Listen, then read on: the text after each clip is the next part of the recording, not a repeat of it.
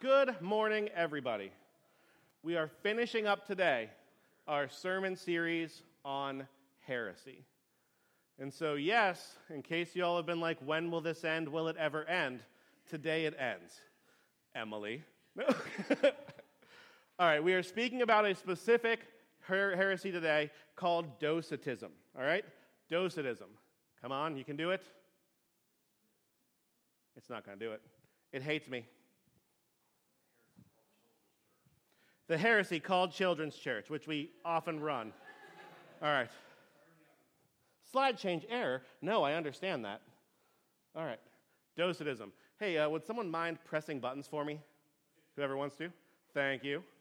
Just in case, because my thing has decided to hate me and not like me. Docetism. Docetism is one of the earliest heresies as well, which we have said about pretty much every heresy we've spoken of so far in the series. And the reason we said it is because, guys, in case you didn't know, there's a whole bunch of them. So it's possible for like 12 to be some of the earliest. And there can be hundreds more afterwards, all right? And as we have worked through this sermon series, some things have been kind of apparent. If you didn't know this from us, we as a church seem to be a church that embraces the concept of mystery. We do not mind the fact that there are things we don't know, right? We're not scared of it. It doesn't make us nervous. We don't mind if we don't know things. I am completely okay with the fact that I am not sure how to properly explain or properly understand the fact that God is both three and one at the same time. It is something my brain simply cannot perfectly comprehend, and if I think I can perfectly comprehend it, that means I've fallen into a heresy somewhere, because I've either gone to one side where there are three gods or the other where there's only one person, right? In some way, if you think you understand it, you're getting it wrong. I am perfectly okay with the fact that I cannot adequately explain how God is completely in control of everything and we still have free will. I don't understand that together. And Jake and I basically fall down on different ends of that spectrum in how we teach. But it's worth noting that we fall on how we teach. We both recognize the fact that, you know what, I cannot perfectly and adequately explain that. I am fine with the fact that I cannot perfectly and adequately explain the difference between how we are supposed to show grace on everybody and still call people to sanctification or more Christ-likeness. That is a difficult spectrum. We have to both show perfect grace and perfectly call for people to be like Jesus. And it's hard to do both, right? And we're going to err in one way or another how we do it. There's mystery in how it works together. I'm okay with us having mystery. But sometimes we focus so much on mystery that we forget about the fact that there are some things we certainly can know, and that there are things that are certainly important. And then that knowledge can have profound impact on our lives. It can change our lives heavily, right? So, a couple of examples of this. Two that deal with me becoming more of an adult, all right? The first one is this. Whenever I had an apartment at one point, I was sitting down with one of my best friends and my younger brother. My best friend is about 4 years younger than me. Younger brother's a little bit younger than that, all right? Just a little bit younger than that than me, all right? So they were both in their prime, and I'd hit about 28, 29 at this point, and we were sitting in our apartment, and my roommate just starts going, "What is that?" And I'm like, "What are you talking about?" And he's like, "No, what is that? It's annoying." And I'm like, "I don't know what you're talking about." "What are you talking about?" And he just started looking perplexed and looking around. Then my brother goes, "Oh, I'm getting a text," and pops out his phone and looks at it. I'm like, "What are you talking about? There was no sound happening. There's nothing." You see, my brother had installed an app on his phone that plays a notification at a specific setting, at a specific frequency, that young people can hear. Because as you get older, the range of your hearing gets narrower and narrower. And so what you used to be able to hear, you can't hear anymore, right? And so this was the point where I realized that I had crossed that threshold from young ears to old ears. And now I no longer hear that frequency. And this knowledge actually changed the way I thought about some things in life. And you may think this is weird, but it did. I, for all of my life, had been running sounds and things for church. I had been running the soundboards. I had been setting up the music. And I had always been super critical of the way sound in churches is mixed. I hate it because it never sounded right to my ears. It always sounded really, really tinny and high-pitched. It always sounded like there wasn't enough bass. It was not low enough in its frequency spectrum. It always annoyed me. And then I realized that's because the people who have been mixing the music my entire life are in their 40s, and they need the highs to be louder because they can't hear them as well, right? So whenever you hear old people complaining, and by old people I now mean me, complaining that music sounds muddy and too bassy, that's because we literally can't hear the high frequencies anymore. Because we're old. We're old, I'm sorry. But there's another one that is like this as well that I learned about myself. This is a completely different story, but I'm going to tell it anyway because it's fun. I had to think of a way that I can discuss this today and how knowledge changes lives, and I had two main ones that all dealt with me being old. The second one is also whenever I was young, and I had my own apartment. But I was going to be moving into a house at some point because, fun story, I was getting married to someone who owned one, all right? And I was at a friend's house, and if you want to know how long ago this was, we were there for a Halo 2 LAN party, right? You're welcome. That's what we were doing there, okay? And my friend wanted to run and have the game played in different rooms of his house, and I'm like, man, that's going to take a lot of Ethernet wire to run that because you're going to have to run it around the stairs and down hallways and things and whatnot. And he said, what are you talking about? And he produced a power drill. And I said, what are you doing? And he walked over to the corner of one of his rooms, and he just bent over and just drilled a hole right through the floor into the basement and just ran the wire right through it. And I don't know if I could explain to you how adequately my mind was blown by this concept. Because growing up, I had always lived in things that didn't belong to me, right? I had lived in my parents' house, wherein if you destroy things, you either fix them or hide them pretty quickly, right? I say that. Oh my goodness, whenever I was younger, at one point, whenever I was about 5, my sister and I got into a giant argument, and I turned and hit a wall, and I punched a small hole into a fiberglass wall, and our fix for that was to hang a raccoon picture we had painted over it, which my dad didn't know about until I moved out when I was 18. And he's like, we can pull this picture down now. And we're like, wait, no. Oh, there it is. He's like, what happened? He's like, you didn't notice. It doesn't matter. It's years ago, past statute of limitations. Just ignore it, all right? Anywho, I didn't realize this. I had lived at my parents' house, and I had lived in apartments, which, you have to, the walls have to remain the right color whenever you're gone, right? I didn't realize that when you own things that are expensive, you can still mess with them. And that blew my mind, and it changed the way I thought about the process or the concept of home ownership at some point. Like, oh my goodness, I'll be able to modify this guy in whatever way I want. But with that came responsibility of, oh my goodness, I could break this thing, right? And if I break it, it's on me to fix it or pay for it. Or whoever happens to make the most income in the household, honey. Right? But what I'm trying to get at is this. Sometimes we gain a piece of knowledge that seems like it's common sense or that people should know about or understand, something that everyone experiences in some way, shape, or form, but that knowledge, once we receive it, can change the way we look at life afterwards, right? And I say that because we're going to talk about a heresy today that literally breaks the gospel. If this heresy were true, the gospel would be broken. Because this breaks something that we know to be true, and if what we know to be true is wrong, then we are to be pitied beyond all men, as the Apostle Paul says. So first thing for me. This is Docetism. Docetism is a heresy that is taken from a belief that was held in the early 1st and 2nd centuries. And the name of it comes from two Greek words, one being dokian or dokesis. They're two words that are very related. It's just basically different word endings, right? Dokian means to seem, or dokesis means illusionary or imaginary. And what this heresy holds to is that because of how good and uncorruptible God is, there's no way he could actually take on flesh. And so Jesus, whenever he showed up, didn't actually show up in a real physical body. It just seemed like he did. Or there was an illusion of him being here, right? That is what Docetism is. The belief that Christ did not take on a physical body, it just looked like he did. And you may think, well, that's weird. I've never heard of that before. Or maybe you're thinking, that's weird, that's what I believe. Also possible, right? If you're in one of those camps, we'll talk about it in a second. But Docetism shows up a lot. It shows up in multiple religions. It shows up in multiple subsections of Christianity today. It shows up a lot in people's arguments for how we're supposed to read the Bible even, right? Thomas Jefferson probably held to a part of Docetism. Islamic teaching teaches Docetism at least on the cross. And sometimes we just act like it's the case.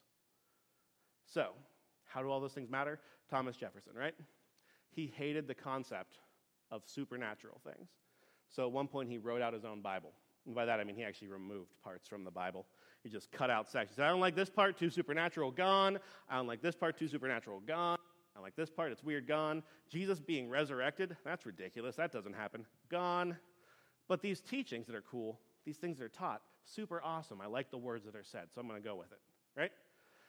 To hold to Christ's words without understanding what he physically did is basically a form of Docetism, because we're acting as if it doesn't matter that Christ was physical. The only things that matter are the words that we have carried down that were given by someone who may have been Jesus or may not, right? That hits into this heresy. Whenever people argue that there is no physical Christ, that it's all a myth, that steps into Docetism a little bit, right? And in Islam, there is a belief that Christ was a physical person, that he was really good and morally incorrupt, but because that he didn't deserve death, and therefore he didn't actually die, it just looked like it. Basically, someone else was transfigured into his place on the cross, and he was taken up into heaven without dying. And sometimes that person is Judas, sometimes it's other people, right? Basically, the belief that Jesus was too good to die, and therefore it only looked like he did. That is what Islam teaches about Jesus' crucifixion and death. Fun story. Yes, Jesus is very good, like the best. Perfect, right? Incorruptible is completely true, and yet he still died. Whenever we're reading this, we hit into something that we know. If the resurrection didn't happen physically, if Christ didn't physically live, physically die, and physically resurrect, our faith is meaningless. Don't take my word for it.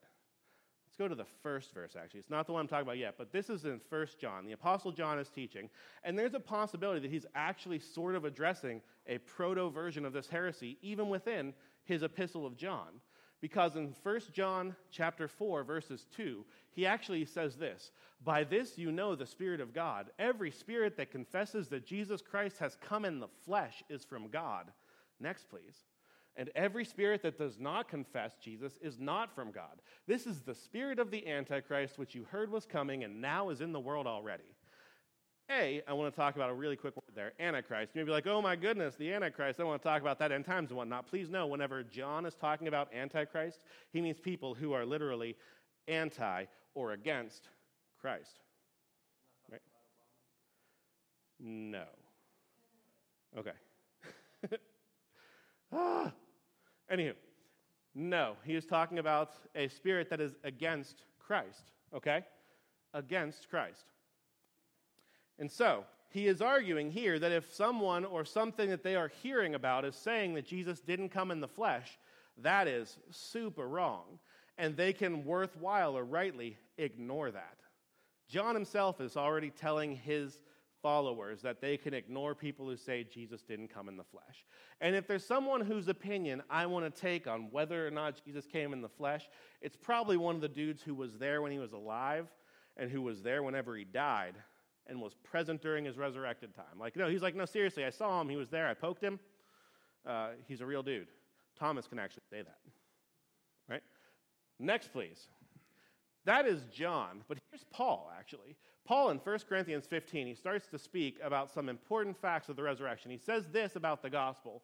Now I would remind you, brothers, of the gospel I preached to you, which you received, in which you stand, and by which you are being saved, if you hold fast to the word I preached to you, unless you believed in vain.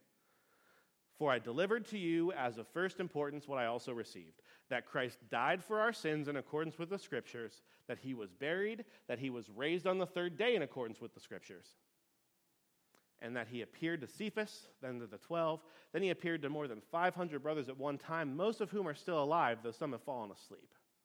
Then he appeared to James, then to all the apostles. Last of all, as to one untimely born, he appeared also to me.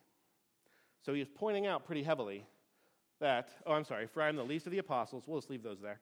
For I am the least of the apostles, unworthy to be called an apostle because I persecuted the church of God. All right? By the grace of God, I am what I am, and by his grace towards me was not in vain. On the contrary, I worked harder than any of them, though it was not I, but the grace of God that is with me. Whether then it was I or they, so we preached, and so you believed. Okay?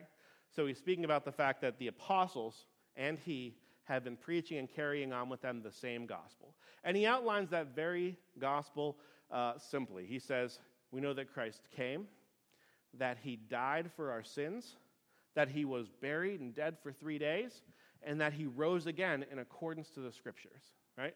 He holds this to be the gospel. You guys got it? Gospel.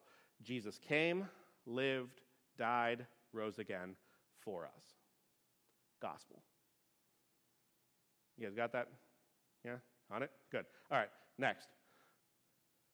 Now, if Christ is proclaimed as raised from the dead, how can some of you say there is no resurrection of the dead? But if there is no resurrection of the dead, then not even Christ has been raised. And if Christ has not been raised, then our preaching is in vain, and your faith is in vain. We are even found to be misrepresenting God because we testified about God that he raised Christ, whom he did not raise, if it is true that the dead are not raised. For if the dead are not raised, not even Christ has been raised. And if Christ has not been raised, your faith is futile and you are still in your sins. Then those also who have fallen asleep in Christ have perished. And if in life, Christ, we have hope in this life only, we are of all people to be pitied. But in fact, Christ has been raised from the dead, the first fruits of those who have fallen asleep. For as by a man came death, by a man has come also the resurrection from the dead. For as in Adam all die, so also in Christ shall all be made alive, but each in his own order. Christ the firstfruits, then at his coming those who belong to Christ. Then comes the end, when he delivers the kingdom to God, the Father, after destroying every rule and every authority and power, for he must reign until he has put all his enemies under his feet. The last enemy to be destroyed is death, for God has put all things in subjugation under his feet. But when it says all things are put in subjugation, it is plain that he is accepted who put all things in subjugation under him. When all things are subjugated to him, then the Son himself will also be subjected to him who put all things in subjection under him, that God may be all in all. Whew. But if there are some who say there is no resurrection from the dead, some who hold that the resurrection itself is a myth, that there will not be a time whenever we will be raised again, then we're also saying that means that Jesus wasn't either, right? And if Jesus wasn't resurrected, we're in trouble. Because Paul has been preaching in vain, and our faith is in vain. And in vain means literally without point or worthless. What Paul has been preaching was worthless, and our belief is worthless. And then he says, if there is no resurrection of the dead, we are in trouble because we're still in our sins. Because if you didn't know this, the resurrection overcomes death. It is the resurrection that overcame the power of sin and death in the world. Christ's sacrifice covered over our sins. His resurrection is what defeats sin itself and defeats death itself. He says, if there is no resurrection, we are to be pitied among all people. We are to be pitied among everybody because we have put our faith in something worthless. Now remember, Paul says this directly after what he just said beforehand, right? So 15:1 is whenever he says, this is our gospel that we preach. We preach that Christ came, lived, died, rose again. And whenever he rose again, he was seen first by Peter, then by the 12, then by nearly 500 other people, and then by James, and then by me. And if you want to believe this, if you want to actually learn about this, if you don't trust it, go ask some of the people because they're still alive. He said some have fallen asleep, ergo died. But he says most are still alive. So he's writing this to an audience that can check his work. Right? I don't know if I believe that. Go ask Peter. I don't know if I can believe that. Go ask John. Go ask Thomas. Go ask pretty much everybody at this point besides Judas. Right? Yeah. You can still talk to people and ask them. You see, we know some things. We can know that Jesus was a person who actually lived based on a bunch of stuff, but the easiest is just from history. There are writings that speak about Christ from right around the time whenever he was alive. The most easiest one that probably people have heard of is a guy named Josephus, who was a writer who was Jewish, but writing on behalf of the Romans by the time he wrote. So he was doubly over a person who was kind of opposed to the whole concept of Christianity, but he still wrote about the fact that Christ existed. He said there was a man named Jesus who was called the Christ. Many said he was a miracle worker. That's about it. He doesn't say very much. But you know what? From a source that had no reason to even mention Christianity, that's a pretty big amount. Then there's actually a source from Rome where they're talking about the followers of a person named Christus. They actually got his name wrong. They heard Jesus the Christ, and they assumed that Christ was his name, not his title. So they said, there's this dude named Christus that everyone's following about for some reason, and they say he died and rose again. Whatever. Right? Again, a Roman authority who's just writing about people in the area, who's actually writing about the fact that these Christians are super annoying because they're proclaiming their religion is the only one that matters. Like, these jerks just keep talking about this. But they mention the fact that Jesus lived. And you may say, well, that's not a whole bunch of information, but you realize that's far more proof that any individual person existed than basically exists for anyone back then.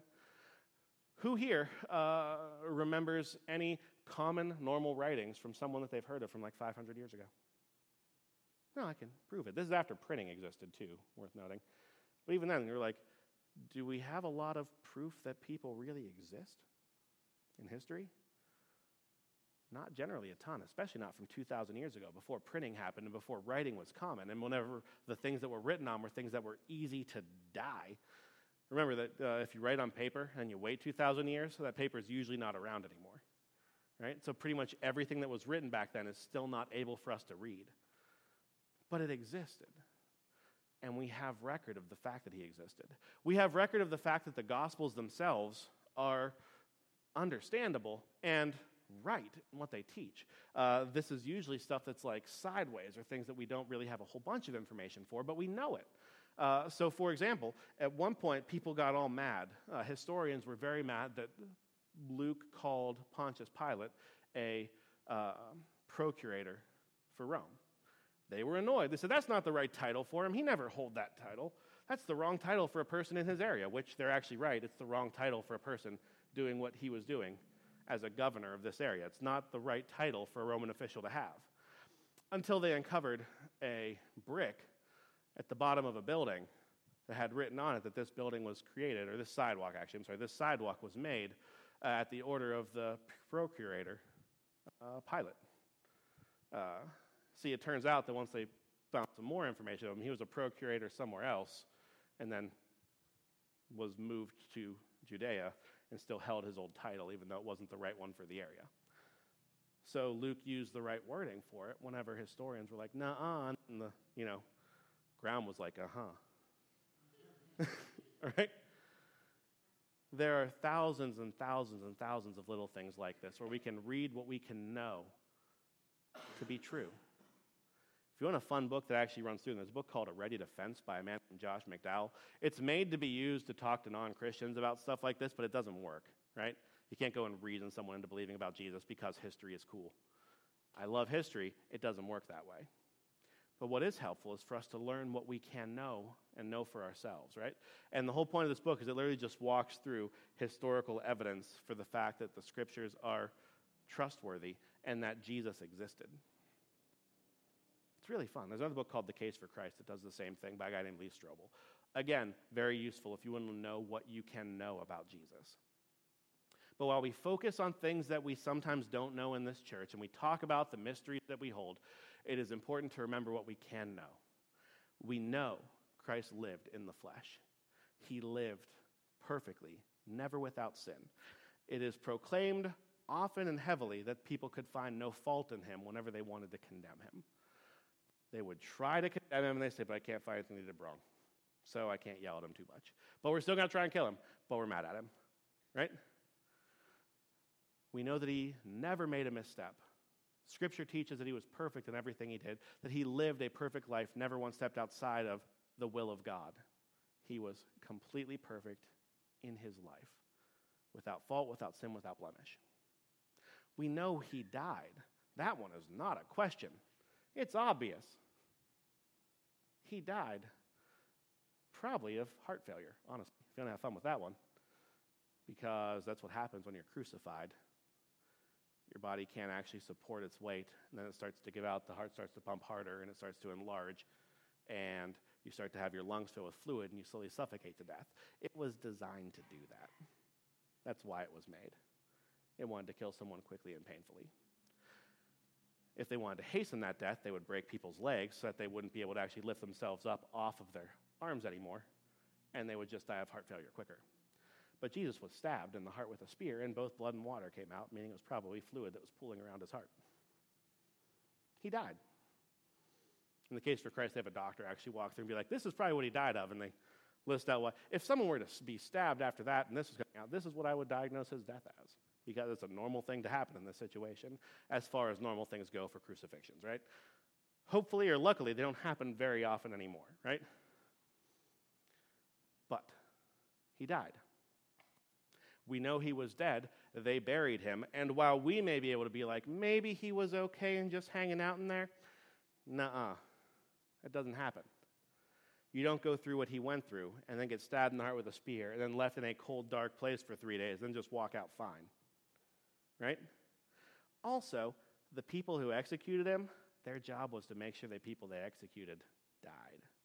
As a matter of fact, within the history of crucifixion, there is literally one person we can actually hear of in history that survived a crucifixion. And that was a person who was crucified. It's in Josephus' writings again. He was crucified, and then his order to be crucified was rescinded. And there were 3 people crucified with him. And the order was rescinded less than an hour after he was crucified. And they pulled him off the cross after less than an hour, and 2 of the 3 still died. Like, crucifixion kills people. It was their job. They were good at it. Right? He died. There was no question. Then he spent 3 days dead. They put him in a tomb. They didn't have formaldehyde back then. You can tell when someone dies. And then 3 days later, he was up and walking around fine. By fine, I mean with no apparent issues with what he had gone through, but while still bearing the wounds of his death. Because whenever he's talking to Thomas after his resurrection, Thomas is like, I don't know if this is really Jesus. Well, how could this be Jesus? Because if you or I saw someone killed in this manner, and then 3 days later the dude just walks in, you and I would rightfully be like, wait, no. What? No. Hold on. What? No. No? No. Right? I'm going a little bit into Rachel from Friends, at least, as done in SNL. Anywho. Yeah. What? No. We would be rightfully freaking out if we saw someone. And Jesus' response to him is like, no, it's me. Check it out. If you need to, stick your hands in the holes in my hands or put your hand in the hole in my side. Trust me, it's me. Jesus offered for him to touch his wounds and touch his flesh and see if he is alive or not. And he did. Jesus came back and he ate. He hung out with his people. He ate dinner with them. He lived with them for 40 days. He was in his resurrection body, but he was still human. He lives. And in his living, he became the first fruits of the resurrection. We all know the story about Adam and Eve and how they died and why they died. Because they chose to disobey God. And yes, they chose to follow a lesser good, but they still chose to disobey. And that disobedience brought death into the world. But Christ's perfect obedience brought life back into it. This is what we proclaim. This is what we believe. This is what we hold to be true. And this is what we will shout to our dying days. And this is what we will revel in whenever he returns. That he lives. And in his life, we have life. So as you walk out of here today, walk out assured of what you know to be true, that your Savior lives for you. In his life, you have life. In his death, your sins have been defeated. And in his coming is your hope. In his return is your hope. We look forward to the day whenever he returns and his kingdom takes over this world completely, because his kingdom already exists here, but it will be made wholly manifest when he returns and he retakes his place on a throne. And whenever that happens, the world will be recreated and it will be made to be what it was originally meant to be. We don't hope for a future disembodied heaven. We hope for a perfected earth, perfected by Christ, restored by him, where we'll be able to revel in his glory here. There will be no separation between heaven and earth. God will reign here and we will reign with him, because we will be the ones going forth and subduing creation again. Does this make sense? So there are two things I want us to know about. One, yes, it is good to be able to talk about what we don't know. It's very good to be able to, right? It is comforting to people who have questions if you don't try to give them blowhardy answers. I have no better word for it, right? If you don't just spout things that you think are true but you're not sure of. If someone comes up to me and asks, how is God 3 and 1? I can say, here's the best I got, but it's not all. It's not perfect, right? And they can take more comfort in that than if I'm just like, no, let me explain it to you perfectly. It's like an egg, all right? It's like water. It's like a watery egg. No? All right. Exactly. It gives them more comfort to hear, I don't know in that situation. It is much more truthful for me to be able to say, I don't know how God is glorified through tragedy, because I don't. Tragedy occurs regularly, and I don't know how he's glorified in it. But he does receive glory in everything, right? And if I try to pretend like, well, it's because it'll all work out for good, or blah, blah, like, which is true but doesn't help. If I try to make something up for how tragedy is good or brings glory to God, I'm doing a disservice to God and to the person I'm speaking to. I don't have to carry all of the answers, but I should be able to carry some of them. So whenever you walk out of here today, what should you be able to carry with you? And that is what you know to be true, that you serve a God who lives, a God who died for you and lives for you, a God who is perfect, a God who overcame sin and death and the brokenness of the world, and a God who will restore that world to perfection. Carry this with you. This is the gospel. If someone wants to know where your hope comes from, this is where your hope comes from. My goal today, though I couldn't find them anywhere, we actually have tracts that talk about the gospel, and I wanted to hand them to you, not to hand to other people, but for you to hear and read and know, so that if someone asks you, you could speak to them about it, right? Throwing a piece of paper at someone is not the easiest way for them to learn about Jesus. It doesn't tend to work. But for you to read and understand it, and then if someone asks you, for you to be able to explain it, that's bearing witness to who Christ is, which is what we're called to do. And yet I bet they're in our storage unit.